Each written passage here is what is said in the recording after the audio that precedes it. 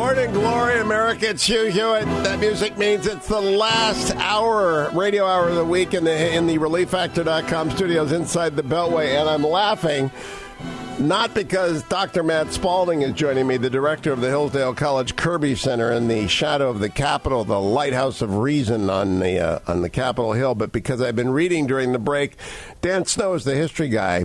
And his tweet this morning, Matt, good morning. How are you, my friend? Good morning. I'm fine. How are you? Well, good. 713 years ago, on this day, Sir William Wallace was dragged naked to Smithfield in London. He was strangled, castrated, disemboweled, and then his insides were burnt in front of him while he was still just alive. Then he was beheaded and chopped into quarters. His crime, according to the English, was high treason. His retort, I could not be a traitor to Edward, for I was never his subject. But then the comments include... I can't take the Lord's name in vain, but it says the Lord's name. Was he okay? Only history geeks think that is a funny level of humor. But, And here I thought he was just yelling freedom at the end. That's what I thought. I thought he got up and walked away after he said freedom. The movie wasn't right. Matt Spalding, it's good to have you. I may be a little giddy because I have been following the story all day. There is good news today, Hugh. This is, as you know, this is pre-opening, which is the first day that begins the semester out on campus. Everyone is getting ready for students coming back. We're going to have school again this year. And I am the designated survivor.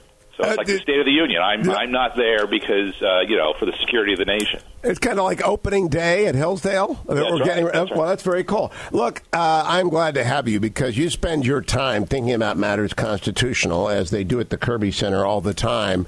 And I don't think that I've ever confronted a situation in American history where the Attorney General and the President of the United States are at public loggerheads but getting along fine when they're together at the White House and throwing bricks at each other through their press spokesman, the very estimable Sarah Flores Esger, or on Twitter as the President has been doing all morning. What do you make of this? Well, the only thing I can say, trying to think of historical analogies. I mean, this really does remind you of what it might have been like when you had Hamilton and Jefferson in your cabinet, right? I mean, these are major figures arguing, but even that doesn't quite come to the same type of thing going on here. This is, the president and his own attorney general are publicly arguing. This is very unusual, but I think it also kind of shows you the broader stakes of what's going on and the extent to which this has become a very broad political question. And to some extent, I see the Trump Sessions divide is representing these two differing ways of looking at the question. I think, Sessions, Attorney General, he's looking at this is a legal question, it's a tactical matter. He recused himself. Now he's going on carrying out the office of Attorney General. I think the president, rightly in this case, sees beyond these legal technicalities of these indictments and plea bargains. What's going on here is a much larger political question, which, of course, is largely the way the Constitution set it up. There are technical questions, but ultimately it's a political question, which is why I think much more so than the situation warrants, but on both in the left and right, there's an impeachment fervor. That's a political question. That is, in fact, I made an argument this week. An impeachable offense, if a majority of the House says it is wearing black shoes and a brown belt. If they want to call that an impeachable offense, they can call that an impeachable offense. It's all political. It's laid out in Federalist 69 by Hamilton, but I saw yesterday some arguments by Democrats eager for the president to be indicted. Matt, that's just not possible. You can't indict the president. Well, this gets back to what they're realizing is their technical problems. So I think what they're doing is they're trying to push beyond the technical problems to the political questions. I mean, I think the plea bargain with Michael Cohen seems to me to be fraught with all sorts of questions that have to be gone through. But the argument, as I see it, is there was no technical violation here on the behalf of the president. There's some details about work there, but I've read the plea agreement. he was clearly gone after on the main indictments. And then he agreed to that last one, which is very unclear and vague. And the campaign finance laws are extremely complicated. I think what's going on now is they're trying to just push through all that vagueness and get to that political question. And I think that's what I think there was not the plea agreement and the Manafort decisions. That wasn't a turning point when it comes to a legal question. It wasn't as much a great success of Mueller's legal work. I think, though, it was a certain political threshold that opened this door to this political question. And I think that you see the anti-Trump right and the left, they are just jumping on this bandwagon like crazy. It's an amazing event. The Mueller conviction, first of all, he's a bad guy, and he should not have been representing foreign governments without registering. Correct. He should have been paying his taxes. He's a bad guy. He's going to go to jail. I don't know how long he should go to jail for. But that was executed by the Mueller team in order to gain leverage over him. And there is news this morning that David Pecker, who is the chief of the National Enquirer, he's the chairman of American Media Inc., has entered into an immunity deal. Long-term story has been that Mr. Pecker practiced catch and kill. Pay for a story and then lock it in his safe in order to protect Donald Trump. An immunity deal that opens that safe would genuinely be a disaster for the president, correct? No, I think so, and I think any of these things, at the very least, there's a constant drip, drip, drip. But potentially there are things there that we just don't know about, which is, I think, exactly part of the problem he's facing, which is the political unknowns here are going to continue for some time. So, Matt Spalding, you and I have both called balls and strikes, like Dr. Arnn and I have called balls and strikes. On the plus side, we have the lowest youth unemployment since 1966. I've been using that because it's a talking point that everybody understands, because everyone had a mom or a dad that said, get a job. And when you couldn't get a job, you could always say, there aren't any jobs. Well, there are jobs everywhere. You can't walk around a street in Washington without saying, help wanted sign. Everyone who wants a job in America can work. The economy is booming, and the president normally would be coasting to a re-election or an off-year election that would be very good. On the other hand, there is this extraordinary venom towards him, I would say among 30% of the country, maybe 40%. How does this play out, do you think? Well, this is hard to it's hard to say, because I think part of what has happened here is I think there's an extraordinary amount of unsettling about him. People don't like many of his ways. I'm thinking here of his Twitter, but also some of his personal life. But there's another side of that conversation, I think, which is on the one hand a virtue and the one hand a vice. I mean, the virtue of it is I think that this president has broken through a certain settled doctrinal view of the political parties in a way that has opened all this up. And I see that as a great virtue because it opens up politics in a way that it hadn't been opened for some time before. We're having debates, we're having discussions, we're having arguments. The problem with that is that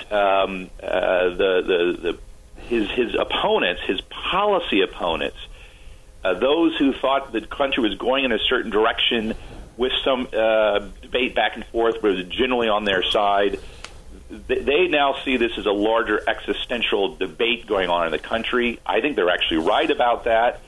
Whether he's leading it or whether he's enunciating it or whether he is going to continue to direct it, I'm thinking long term here, is another question, but he's clearly open that conversation. He's a deconstructionist president, and now we're looking towards the future. Both political parties see those terms, and I think because of that, his divisiveness and now the going after the jugular with these legal questions, which are now becoming political questions, has taken on a new meaning.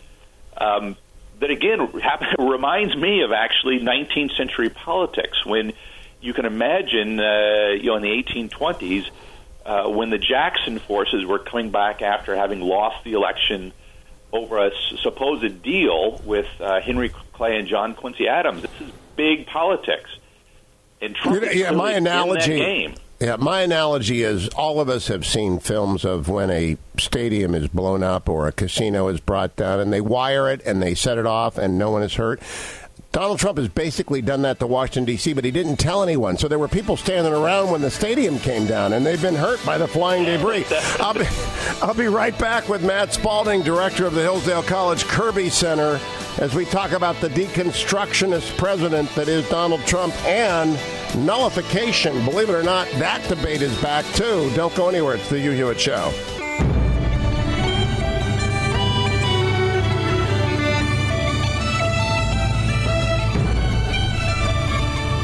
Welcome back, America, to the ReliefFactor.com studio. It is time for the Hillsdale Dialogue to continue this week with Dr. Matthew Spalding, the director of the Kirby Center, Hillsdale College's lantern of lighthouse of reason in the shadow of the Capitol. All things Hillsdale are collected at hillsdale.edu, including your application should you want to attend that fine institution this time next year. And all of our conversations dating back to 2013 are collected at Hugh for Hillsdale.com. Before we go into the Article 1 control of the AG, Matt Spalding, I want to play for you Rudy Giuliani in Scotland yesterday, talking as Rudy does bluntly about everything. Cut number 5. Do the events of the past 48 hours bring a sit-down interview with Robert Mueller any closer? Probably they bring it less likely, but not impossible. Less likely why? Less likely because I don't think he has to. I mean, there's nothing he can provide that Mueller doesn't have. Now, the fact is that Mueller, so far, hasn't accepted Cohen's cooperation. They're begging him on television. And Mueller is a smart enough man to know that he doesn't want a big liar like Cohen in the middle of his case. If he sticks with that, maybe we'll see. Should Paul Manafort be pardoned by the president? Oh, that's up to the president. I'm not his government counsel. I'm his personal counsel. I have nothing to do with that. If you ask me, has Paul Manafort been treated very unfairly? The man was put in solitary confinement, which turned out to be almost like civil cases, not real crimes. It's not like he's a terrorist or organized criminal or a killer. They have the man in solitary confinement. That's terrible. Would impeachment not put all these allegations to the appropriate authority? I think impeachment would be totally horrible. I mean, there's no reason. He didn't collude with the Russians. He didn't obstruct justice. Everything Cohen says has been disproved. You'd only impeach him for political reasons, and the American people would revolt against that. The American people would revolt against that. Do you agree with that bottom line assessment? I wrote a Washington Post column this week making the same point, Matthew Spalding. We're so far away from impeachment, but it's on every cable pundit's lips. Right. No, I think I think there are different constituencies here, if you want to put it that way.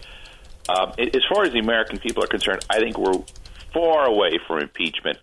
Even if the Democrats win the House, I think it's unlikely that they're going to immediately move to impeachment. I think the pressure among Democrats elected in marginal districts, they're not going to be wanting to go that way. I don't think the leadership wants to go that way. But having said that, there's another constituency here, which is this kind of elite, popular opinion punditry that do want to go that way. I don't know about you, but I was amazed by the calls about impeachment, especially among on the right, the Gersons, the Max Boots of the world. And there's a different debate, and I think what they're trying to do is set up a kind of an intellectual inevitability, that this logic that pushes in this direction to set this up for the future. I think Giuliani and I think the president's defenders are correct when they point out that the legal questions which the Mueller investigation was set up to pursue, they have found nothing. We've long passed and forgotten about the collusion issue. It's not even a question anymore. We're now into the area where murky questions having to do with personal matters. They're individuals who have committed illegalities. What that means to the president is unclear. It's now crossing a threshold into a political question, and I think they've got to be very careful here because the general population, and polling suggests this, is they are not wanting to go down that road right now.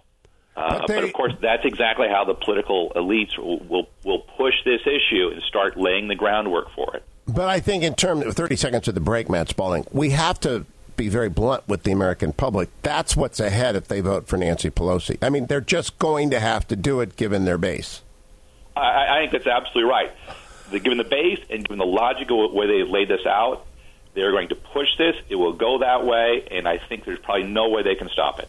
That's what I think. We'll come right back. Dr. Matt Spalding and I talk about an attorney general, what he does and doesn't do, what she does and doesn't do with the president, and what the White House counsel does and doesn't do, and what the private counsel of the president does and doesn't do, because it never, ever gets explained on cable. Stay tuned. It is the Hillsdale Dialogue. I'm Hugh Hewitt. Welcome back, America. It's Hugh Hewitt from the ReliefFactor.com studio inside the Beltway. I'm joined by Dr. Matthew Spalding, president of the Kirby Center, the director of the Kirby Center, which is Hillsdale College's lantern of sweet reason in the shadow of the Capitol. Dr. Spalding, I want to go back and play or read for our audience a series of tweets the president put out this morning, because indeed he has been tweeting.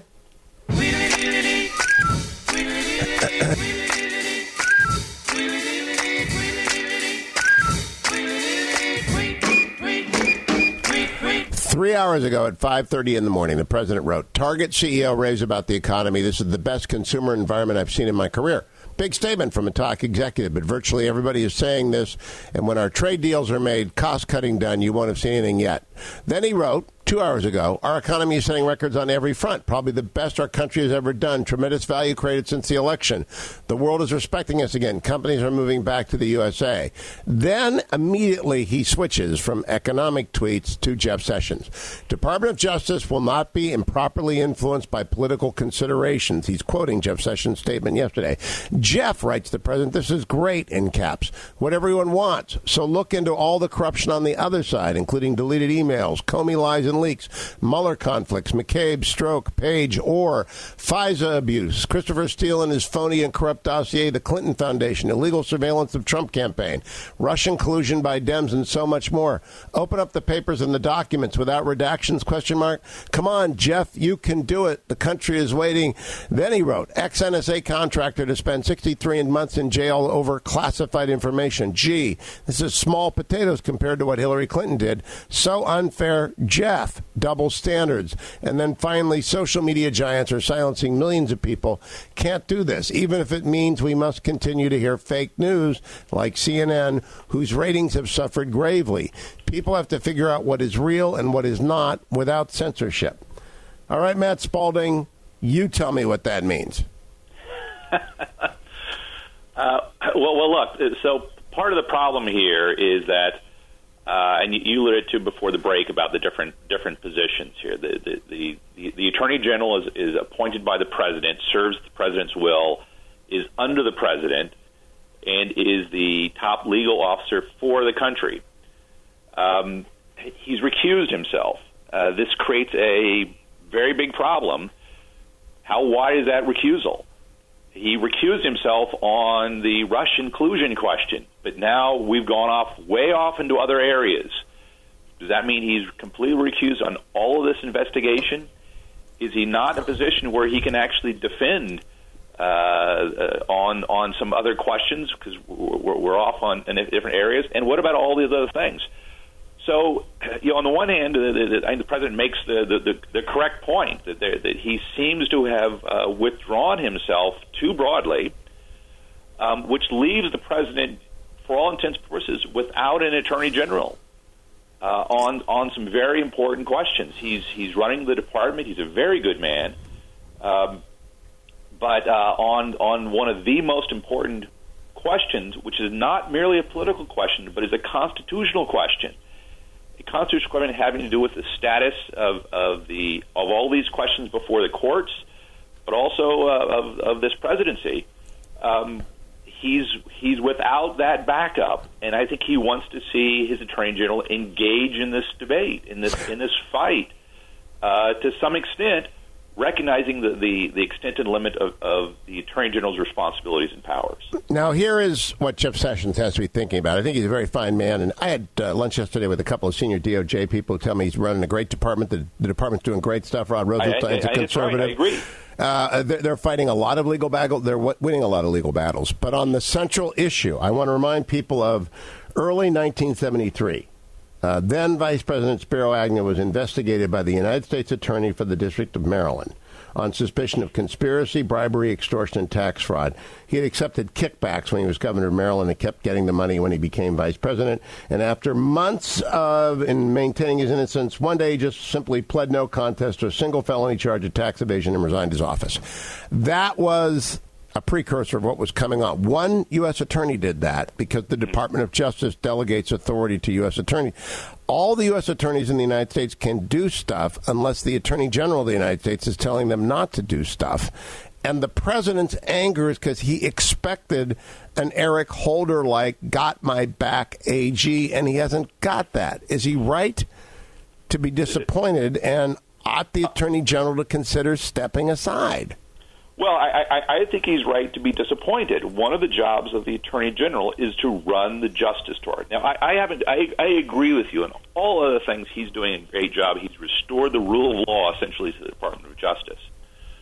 But on these important questions, which have expanded, I mean, Rosenstein has expanded the authority of Mueller to look into other questions. He's way beyond the collusion question that the Attorney General recused himself on. And that's out of control. And I think that it's now it's completely subject to other people that do not seem to be, or at least seem to be acting as if they were not under the constitutional authority of the president. And this has gotten out of control. I mean, the Attorney General is under the president. The deputy is under the president, which means Mueller ultimately is under the president.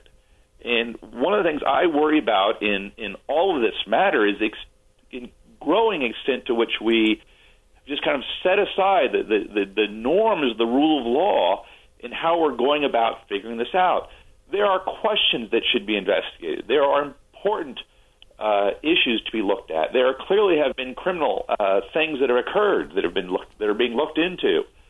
But where is the rule of law, the judicial rule of law that should be applied to these cases? And I think the president is showing increasing frustration about that, because the Justice Department, one of the reasons we have a Justice Department, one of the reasons we have a supreme law of the land constitutional system is to keep control of those things. So we are ruled by the law and not by men, as John Adams famously said. Now, and Ben Sass, the AG is one that keeps control of that. Yeah, and we've had one from 1789 forward. Edmund Randolph was the first, good Virginian, and they've always had a double hat, right? They've had to protect the White House. They've also had to protect Article 1, but they've had to do the rule of law. Ben Sass, senator from Nebraska, smart guy, went on the floor of the Senate yesterday and said this, cut number 8. Jeff Sessions' statement today that the U.S. Department of Justice is filled with honorable, dispassionate career prosecutors who execute their job in ways that the American people should be proud of is indisputably true.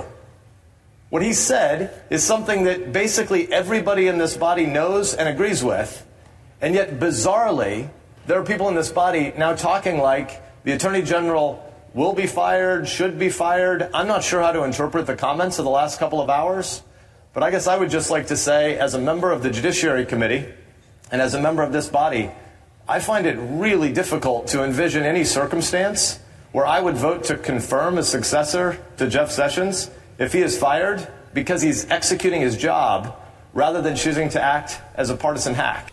Now, the thing that the senator, who's a friend, doesn't get is that if the Attorney General resigns or is fired, the president, under the Vacancies Act, can move over Dan Coates, Alex Acosta from HHS, from Labor, Secretary Azar from HHS, any of the fine lawyers in the administration for 210 days. And then if he nominates a new Attorney General, say a Mike Luttig, who was the runner-up to be the Chief Justice, then another 210 days. You have 420 days of an acting Attorney General who would be in charge of the Russia investigation.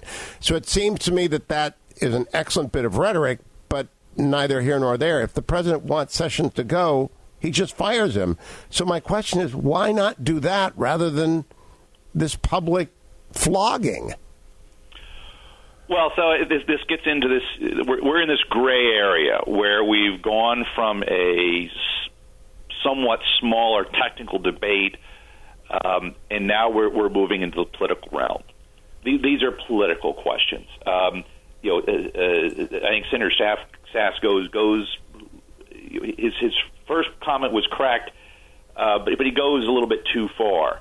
The Attorney General holds both those hats, and I think we've gotten to the point where there's some real questions at hand that the president needs to address. I mean, look, if the president wanted to really play this, he clearly has the authority, not only in terms of replacing his Attorney General, but he could easily pardon everybody involved in the Mueller investigation and then invite Mueller to issue a statement saying, put out a report asking for my impeachment. This is a political question, completely throughout all these legal questions that you're going after. You're going after me. Let's make this a political question. Interesting. I can see a that's point 19th century. That's dueling. That's grass before breakfast. That really brings the competing political parties to a confrontation but prior that's what's going to on election. here, right? See, so they're leveraging up. He leverages up. What they're not used to is a president who fights on their terms. They're each going up this ladder, and I think that the president's not going to back down. This is so interesting, Matt. So you're saying escalate, don't de-escalate, ratchet up, don't ratchet down, bring it out into the open. In other words, all the poisons in the system, draw them out. Well, look when you read the Federalist Papers and you see the arguments of the founders, think about the case of Lincoln. The argument has always been not to hide things; it's to bring them out, ultimately to let the American people decide. Make them political questions. I think we need to figure out a way to de-escalate the venom of the political debate, but I think we need to have a deliberative, open conversation about what is really going on here. We're not talking about legal technicalities anymore. They're clearly going after these other minor figures to go after the president as a political question. The Attorney General, an excellent man, he recused himself. I think that should have been discussed earlier. At this point, that's become a political question as well. What do you do about it? These are now larger questions which have to do with the whole standing of this administration, the relationship between the legislative branch and the executive branch, the presidency. The American people really deserve, I think, to have that. If that's really what's being talked about here, that's what it is issue. It should be talked about openly rather than by subterfuge. When we come back from break, we're going to talk about whether that is even possible. Because it's the world in which we live, which is both Twitter and cable-driven and talk radio-driven to a certain extent and social media-driven. I don't know that you can have a conversation like that would ever get through. We'll talk about that with Matt Spalding, director of the Kirby Center at Hillsdale College. All things Hillsdale are found at hillsdale.edu. All of our conversations at Hugh for Hillsdale.com dating back to 2013. When we come back, I'll be right back. Matt Spalding with the last segment of the last radio hour of the week next on the Hugh Hewitt Show. Welcome back, America. It's Hugh Hewitt in the ReliefFactor.com studio inside the Beltway. Last segment of the week with Dr. Matt Spalding. He's the executive director of the Kirby Center, Hillsdale College's center of excellence in the nation's capital. Matt, during the break, I was checking Twitter, and Adam Davidson is a New Yorker staff writer and done a lot of investigative reporting, clearly loathes Trump. But what he wrote is interesting. It goes to what you just said. One key development this week, wrote Adam Davidson 13 minutes ago, that shouldn't be missed. There are now so many investigations. Mueller, SDNY, Southern District of New York Attorney General, into Trump and his cronies that they cannot be stopped even by a reckless president. Now, that is a narrative-building meme, right? In fact, there aren't that many investigations. There's one. It's Mueller's. And everything is a spin-off of Mueller's. And number two, they can be stopped or they can play off. And number three, I don't even think the president minds it too much. I don't know that it's good or bad for the country that all this poison is coming out, but that's the left's narrative. They really are gunning to get him out of office. No, that's right. Look, I don't know what the right answer here is. Stepping back and looking back from afar, I think we have to understand that we're having a political conversation, and the press and commentators want to mask it in some sort of legal legitimacy of a process. And I think what the American people deserve is to know that this is a broader political question, and let's have an open conversation about that. How do you get there? Can we get there? I don't know, but I think that we should be looking at things now from a broader political point of view. I mean, pushing out Sessions, trying to get rid of Mueller is a political problem and would cause a political controversy. It wouldn't necessarily clear the air anymore. I raised the question about using the pardons and calling their bluff about impeachment, not because I advocate that, but because it clarifies. One thing about politics is we need more clarity. One of the problems of modern politics, this is a problem of the modern bureaucratic state and kind of the elitism of how our politics works, is a lack of clarity. And when a lack of clarity is dominant, then it's hard to see who's actually governing. And we need to have more clarity so we know what's afoot, what's going on, what is at issue, what is at stake, because there are monumental questions here. And behind that, there are monumental questions which Trump, completely agree or not, is trying to get to, and those are the kind of conversations our country needs to be having. But they're not, and this is where we should conclude, they're never going to happen in the world, the media world in which we inhabit, right? It's virtually impossible to have a conversation of even 38 minutes, which you and I have just had, about the fact there is an underlying controversy here that is political, not legal, but which has been dressed up in legalism.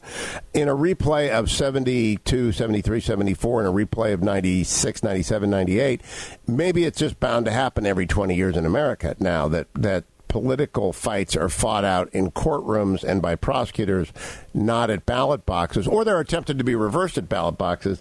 But the persona of Trump is so large and his braggadocio, his volume is so high that it's pretty difficult to get the conversation back to a level about Article 1, Article 2. Well, especially since his level is so high and so strong that they're going to try to use any means to get there. The one thing you didn't mention was using the judiciary to reverse ballot box decisions. This is part of the modern administration of things. This is what our modern politics look like in this type of circumstance.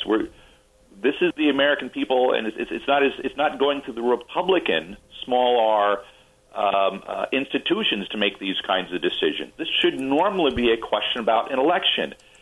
Some tawdry things have happened. We don't like them, but they're not illegal. This is up for the American people to decide in the next election. Now, to be clear, we've got to turn to other ways to get them out of here. If there are illegalities, it is appropriate for the Department of Justice to review them. It's not Jonathan Chait's out there throwing out wild conspiracy theories about criminal tax evasion, stuff like that. Just forget the farther reaches of the left and forget the Trump haters. If there are genuine issues of illegality, they ought to be investigated by the Department of Justice, and they will be. You can't fire enough attorney generals to stop that. We learned that under Richard Nixon. But that isn't really what's going on with Jeff Sessions and the president. Yeah, I think you referred to it earlier. I want to finish there. It's about what he perceives as a rudderless attorney general, a rudderless DOJ. No, that's right. And I think that as president, he sees that it's an something in the way of his larger agenda, of course. But it's a problem with the rule of law when you don't have an attorney general who's commanding the rule of law system underneath the Department of Justice. And as a result, you have all sorts of things running wild, and we have the rule of men rather than the rule of law. This is a huge problem, which, if that becomes the norm for the future, we're in a very bad situation. Always good to talk to you, Matt Spalding, director of the Kirby Center, Hillsdale College. All things Hillsdale collected at hillsdale.edu.